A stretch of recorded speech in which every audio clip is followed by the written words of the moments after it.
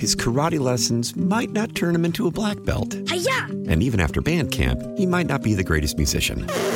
But with the 3% annual percentage yield you can earn on a PenFed premium online savings account, your goal of supporting his dreams... Thanks for everything, Mom and Dad. ...will always be worth it. Apply today at PenFed.org/savings. Federally insured by NCUA. $5 minimum to open account. To receive any advertised product, you must become a member of PenFed. PenFed's got great rates for everyone. Listen up. I won't sugarcoat it. This is the longest cold, flu, and allergy season we've ever seen, but we're not alone. We've got Instacart. Sure, you may be a coughing snot faucet who just wants mommy, but you're not giving up.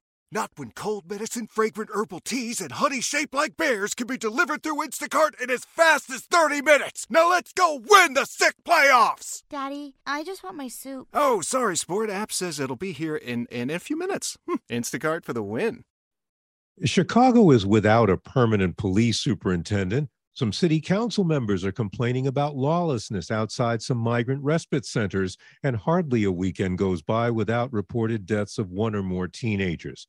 How would you like to be a top public safety official amid all that? Well, this weekend, we're going to ask someone who is. Hello, I'm political editor Craig Dellimore, and this is At Issue.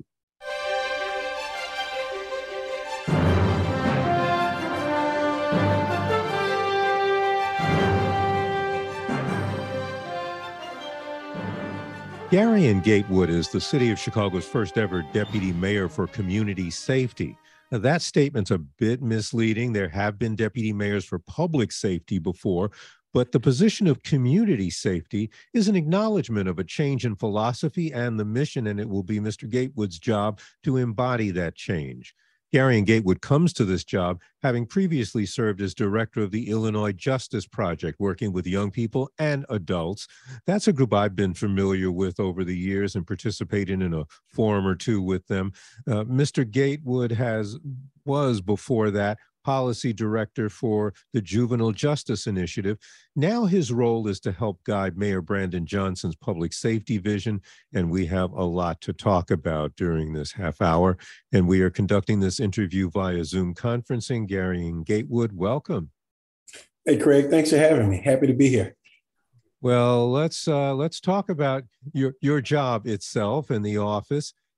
Because previously it was known as public safety. Now it's changed to community safety. What's the difference?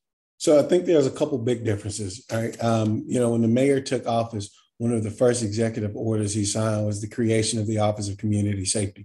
Historically, we've looked at public safety from one lens, and we wanted to take a comprehensive approach to safety, meaning how do we develop deep partnerships across the city with community-based organizations? How do we lean in partnerships with the faith, business, and other communities around here and really think about how we take a comprehensive approach? Even when you look at the executive order itself, it really digs into addressing the root causes of violence. So understanding that not only are we attempting to address the root causes of violence, but also working to curtail some of the violence and the issues that we see on a daily basis here in the city now. So we really wanted to take an approach where it wasn't just limited historically to those safety agencies that will historically be in my portfolio. We're looking at safety comprehensively across every agency in the city. And let's talk a little bit about that because, as you point out, what keeps a community safe is not just the police and the fire department. It's mental health services, it's employment, it's housing, and a host of things that touch on several agencies. How do you coordinate that? How do people meet and talk and make sure everybody's on the same page? Yeah, coordination has been fun. Coordination has been something that I've done throughout my career in partnership with great folks, as you mentioned in some of my prior work at the Illinois Justice Project, but the collaboration level that we're seeing here in the city, really thinking about how we pull in agencies together to have folks start to think about what is the role that they can play in safety? What does it mean for parks to consider safety? Not that they haven't in the past, but how do we really look at a problem that a constituent is facing or part of the city is facing and really dig in and pull our mental resources together to think about how we would approach this from parks, DCASE, heck, Streets and Sands, obviously law enforcement, but so many other agencies really thinking about how we can take a comprehensive approach to safety, how we can take a layered approach to safety, how we can take a full force of government.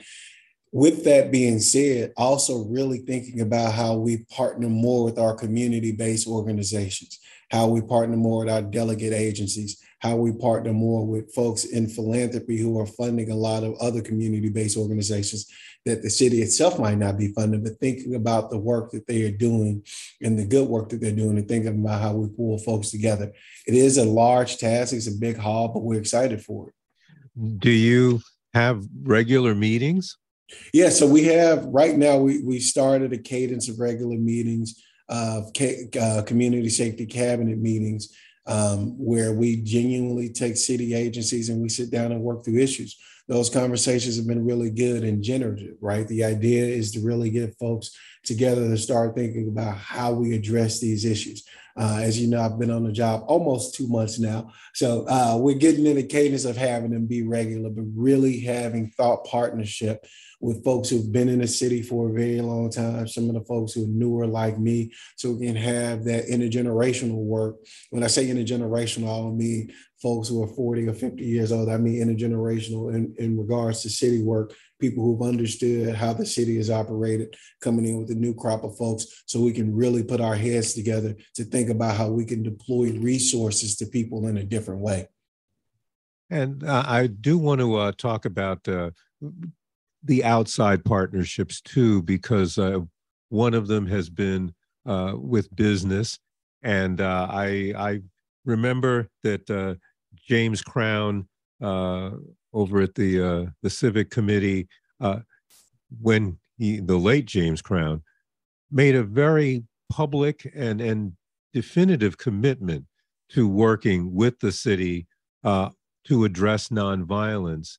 And you know, his death came not long after that commitment. Has the business community demonstrated that it's going to keep going, in his tragic absence? Yeah, so that's a great question, Craig. So Jim was not only a friend of the administration. We actually met with Jim Crown and a group from the Civic Committee the week before he met his tragic demise, and we sent our condolences out to the Crown family, the Chicago community overall. And we continue this work. In particular, we've continued to have conversations with Derek Douglas over at the Civic Committee. We know they still remain committed to this work, not only from a financial level, but really being partners, thought partners in how we move it forward. One of the big commitments they made was to really think about how they scale community violence intervention work. And even with the scaling of that work, they've even made commitments on how they build in resources and how they build in long-term employment opportunities on the South and West side. So that work will continue. That work will continue in deep partnership. And it's been full steam ahead there. We're also exploring other relationships with corporate partners and business partners to bring them to the table, not only from a violence prevention standpoint, but also how do we infuse resources, economic resources, and create real strong pathways for individuals and young folks? How do we do that together in collaboration? One of the big things that we focused on in the administration since day one is how we invest in young people in and around the city. You saw that a lot of that with our One Summer Chicago work, where we've expanded resources for One Summer Chicago. We've created more than 2,000 additional jobs for young folks. That work has been led in partnership with the Deputy Mayor of Education, Health, and Human Services. Jen Johnson has been doing an incredible job, and our Deputy Director of Neighborhood and Economic Development, Kenya Merritt. They have really done a really good job of making sure we pull in different communities, different resources, the Chamber of Commerce, Amazon. All of these partners are really coming in and think about how they can not only supply summer jobs, we're really thinking about some long-term commitments, year-round employment, and really thinking about other ways that they can lean in some of the work that they've done. So the business community remains committed. The philanthropic community remains committed. The faith community has also been with us too, and also the youth community. So we're really trying to pull in levers from different areas to increase our partnership, because this is, people say it's not a sprint, it's a marathon. I would describe it as a marathon of sprints, and we have to do that in deep collaboration and partnership. Well, and let's talk a little bit more about the youth involvement, because that has been one of the things that the mayor has emphasized. And frankly, it's been one of the things that young people have been talking about, that they wanted to get more involved. Where are you seeing that kind of involvement coming in now? Yeah, I can't tell you how impeccable your timing is on that question, Craig. Literally a couple of days ago, we had a youth budget town hall. We've had 4 town halls where we wanted to take a different approach to budgeting this year. In years past, the conversations with community happened after the budget. We have been very proactive in our budget approach with our director of the budget office, Annette Guzman, and the mayor hosting 4 different town halls in and around the city, with the 4th one, the culminating one, being one over in the Harold Washington Library led by youth, where we had over 350 youth.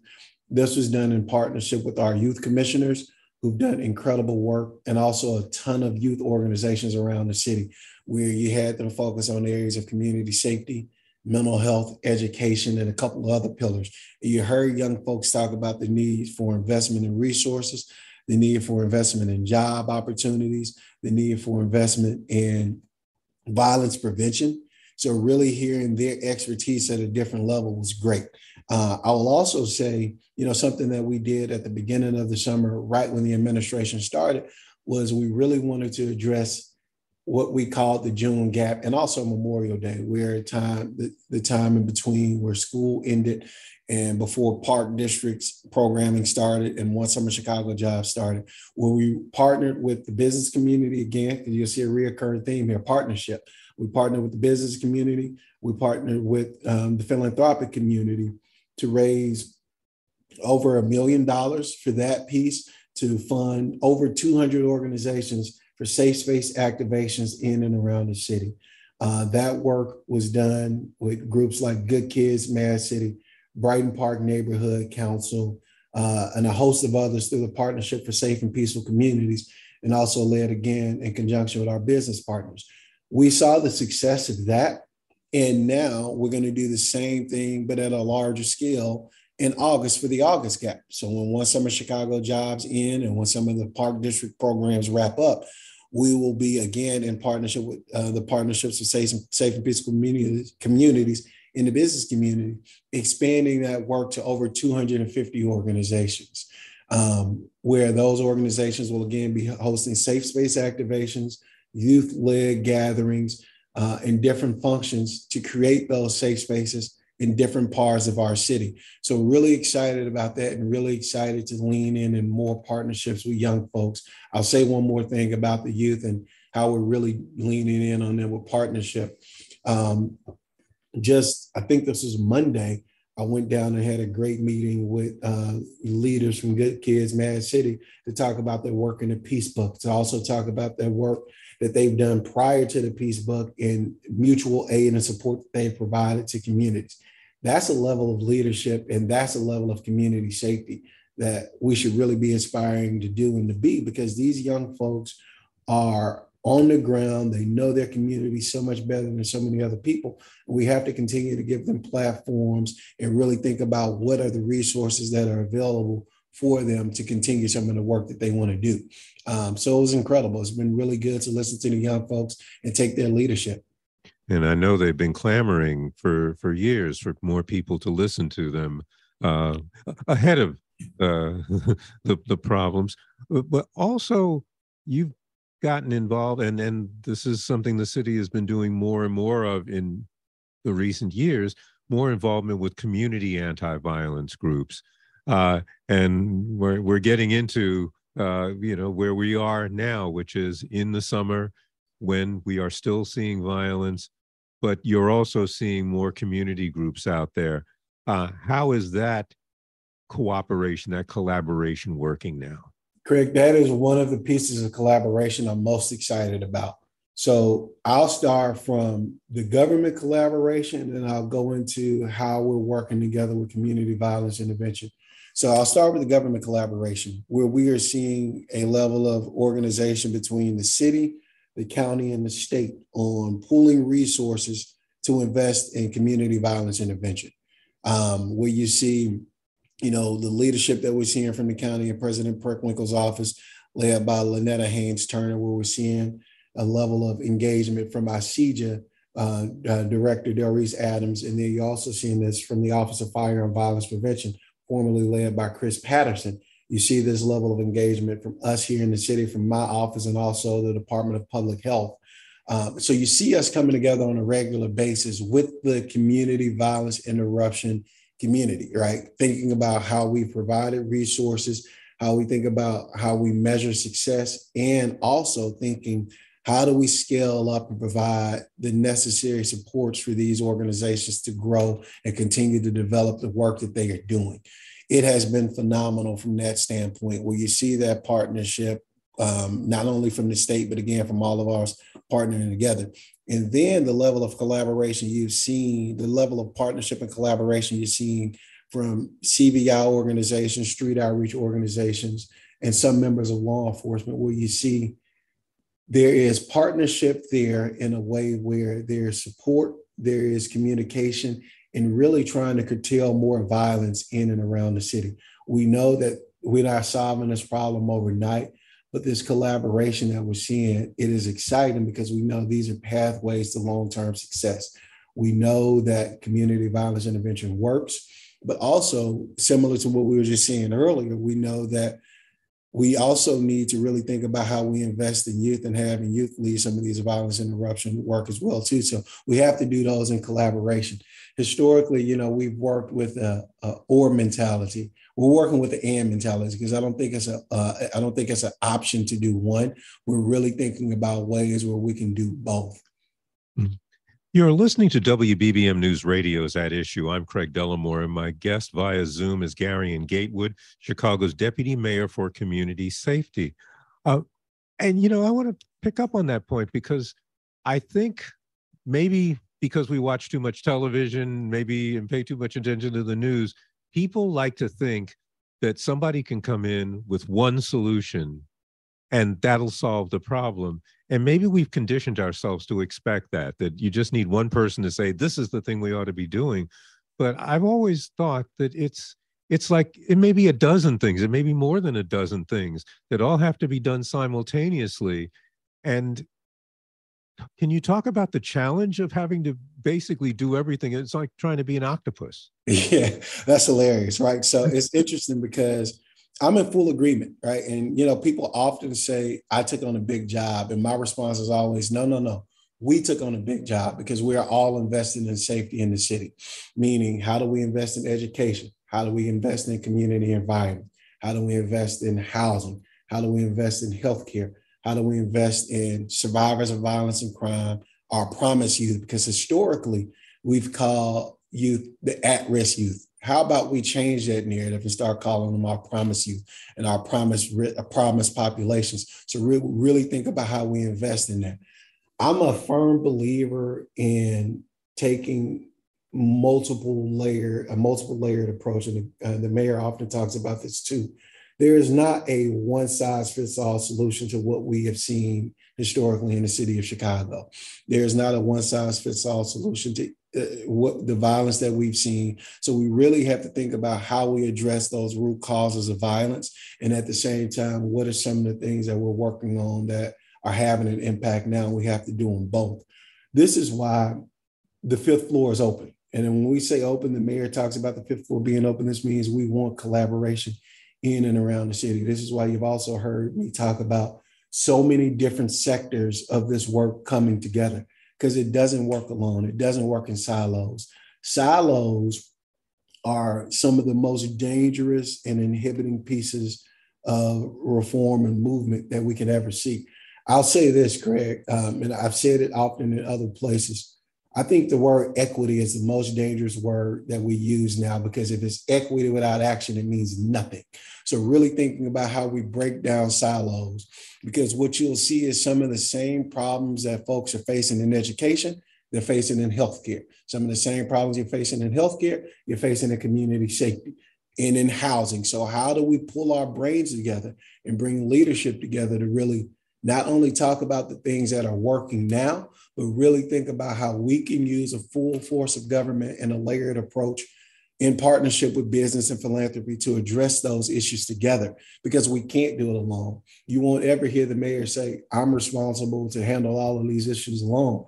We know what we're here to do. We know we're here to do it in partnership. And we know that partnership takes a long time, but it's important that we get this right. Well, talk about things you have to get right. It is an issue of leadership, and that is that the city and the administration are now in the process of selecting a new superintendent of police. The Community Commission on Public Safety and Accountability has given the mayor a list of finalists to run the police department. Can you say if the interviews of the finalists have begun, and tell us a little bit about how the process is going to continue from here? Yeah, so the process is going to continue with the mayor having time to talk to all of the candidates. He believes it's important to talk to folks and really get a better sense of what their vision is for the city and how it aligns with the work that we'll be doing. So we will take the time that's needed to make sure we get the right person. And I will say, and I want to lift up the work that CCPSA has done, the Community Commission has done. President Driver and his team have done an incredible job of not only going through this interview process, but making it such a transparent process where they've created massive reports. They've had so much community engagement around the city to really listen to what community has said they want and the characteristics that they want to see in a leader and what we need to help move the city forward. So we're excited and appreciative of the work that they've done. And we know that the mayor will make the right choice on the next leader for CPD, because that is one of the most important jobs in the country. Leading that organization, leading that department will genuinely help us move forward in the next iteration of what we want to see in safety in the city, in partnership with so much of the other work that we're doing and really thinking about how we allocate our resources. And again, Craig, when I'm saying allocate resources, I'm not just meaning how we allocate law enforcement. How do we allocate parks? How do we allocate businesses? How do we allocate different levels of government? And also, how do we allocate some of our community-based organizations to really think about how we lean in and create a safer city for all of us together? That's going to make the upcoming budget season, a little different. Is there a different approach that's being taken when you have to look through that lens? Yeah, absolutely. It's a much different approach, right? And this is why we wanted to have some of those budget town halls ahead of the budget being actually done. That way, what we're hearing in those town halls reflects the moral document that the budget is and the budget will be. So we really want to think about the level of investment that is needed in and around the city. We really want to listen to the things that we have heard in those town halls, the things that we're hearing in conversations with folks, the things that we're reading, and we really want to invest in people. And again, really thinking about how those investments are a reflection of our values in this administration and how we will push those agendas forward. The other things that's going to be happening that will be different will be the way the public will be able to interact with the police and the administration. But the Community Commission is new and it is evolving. Eventually, it will be elected as opposed to selected. There are new district police councils that are already in place that have been elected. How do you see those entities working with the police and with the administration as they themselves are getting their feet, on the ground? Yeah, so it's interesting because, there's a lot of change happening in the city at the same time. You have a new administration, a new Office of Community Safety, brand new mayor. You also have the CCPSA, and we're all working towards a better, stronger, safer Chicago. In particular, when I think about the work that the commission can do and the work that they're already doing, they've done a phenomenal job on pulling us candidates for superintendent. They're also already working on filling vacancies for the police board. And at the same time, really thinking about how they can lean in on different policies and practices over with the Chicago Police Department. We already have the consent decree. And the entire city of Chicago is under consent decree. And, you know, there's a lot of work to be done there, but that's the floor, right? That doesn't mean everything that we need to do when we work on a consent decree. And there's a lot of strides that's been made to push the consent decree forward. But there are also other areas that were not encompassed in this consent decree that CCPSA can continue to work on and build on. So we look forward to working with them in deep collaboration. It also adds another layer of transparency and accountability to the work that CPD is doing, to the work that COPA is doing, to the work that so many other agencies are doing in and around the city. We need to break down barriers and truly build trust. And that's hard to do. That doesn't happen overnight. So it's going to take work, and it's going to take all of us rolling up our sleeves and really working together in deep collaboration.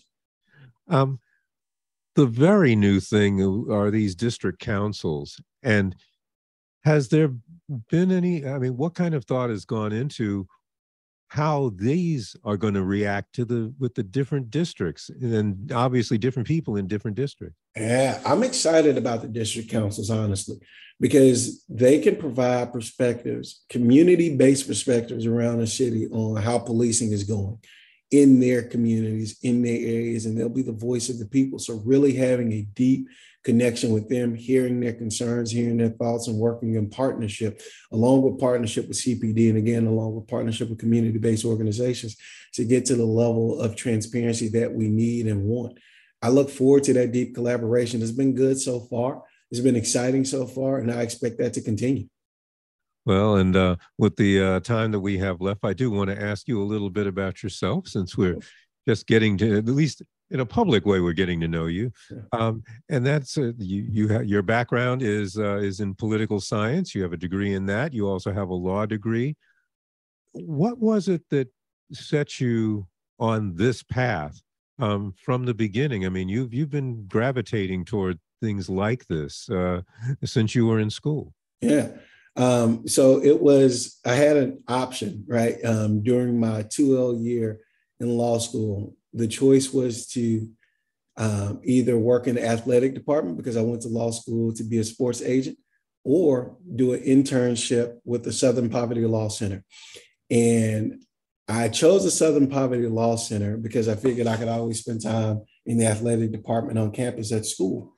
So I went down to the Southern Poverty Law Center, and I distinctly remember coming back from seeing a young lady client and looking at my supervisor at the time and telling her she was a superhero because of the path that she was trying to set the young lady on. And we don't have to get into specifics of what was happening with that young lady, but I walked away from that understanding that my role would be to help as many people as we possibly can. That's the way we've approached this work. That's the way I approach this work every day, thinking about the doors we can open for people, the priorities that we have, and really how we genuinely create a pathway to success for the folks who are around us. Leadership is something that some of us gravitate to, and it's been pretty phenomenal to work in partnership, right? And really think about what we can do with the trajectory of this city under this mayor, with this level of collaboration. And the level of synergy that we can have, not only from this mayor and Mayor Johnson, but the level of collaboration we can have with the Cook County president, we can have with the governor's office and lieutenant governor's office, and then the level of collaboration we can have with deep partnerships with community. We have a time here where people are saying we have a moment. I think we have more than a moment. I think we have an opportunity to change the trajectory of the city and really think about what safety means for not just my kids, but also my grandkids, right? And I'm a long way from grandkids because my kids are 10, 7, and 5, but really thinking about how we can change the trajectory of this city for the greater good. So I'm really excited about that. And honestly, Craig, those are things that really drive me when we get up and go. Because again, it is a big job, but I don't have bad days. I think about how we can impact people every single day. Well, and we are going to be following you along as you have those impacts. And thank you very much for talking with us. That is Deputy Mayor Garien Gatewood. To our listeners, if you would like a copy of this program or just to hear it again, please visit our website, WBBMnewsradio.com. There's a link on the homepage. You can also find our podcast on Odyssey.com. We'll be back next week with another edition of At Issue, and I hope you'll be listening. Until then, I'm Craig Dellimore, News Radio 105.9 WBBM. His karate lessons might not turn him into a black belt. Hi-ya! And even after band camp, he might not be the greatest musician. But with the 3% annual percentage yield you can earn on a PenFed premium online savings account, your goal of supporting his dreams... Thanks for everything, Mom and Dad. ...will always be worth it. Apply today at PenFed.org/savings. Federally insured by NCUA. $5 minimum to open account. To receive any advertised product, you must become a member of PenFed. PenFed's got great rates for everyone. Why? Why? If you have T-Mobile 5G home internet, you might be hearing this Why? a lot. Why? Every time your internet slows down during the busiest hours. Why? Why? Because your network gives priority to cell phone users. Why? Good question. Why not switch to Cox Internet with 2 times faster download speeds than T-Mobile 5G home internet during peak hours? Okay. Stop the whys and visit cox.com/5G home for details. T-Mobile prioritizes certain T-Mobile phone users over home internet users during times of congestion. Celebrate and save at Ashley's Anniversary Sale. With Hot Buys, your choice of colors starting at just $3.99. Ashley Sleep mattresses starting at $2.50. Plus, receive a free adjustable base with select mattress purchases. And shop top mattress brands like Stearns & Foster, Tempur-Pedic, Purple, and Beautyrest Black with 60-month special financing. Only at Ashley. Subject to credit approval. No minimum purchase required. Minimum monthly payment, down payment, tax, and delivery may be required. See store for details.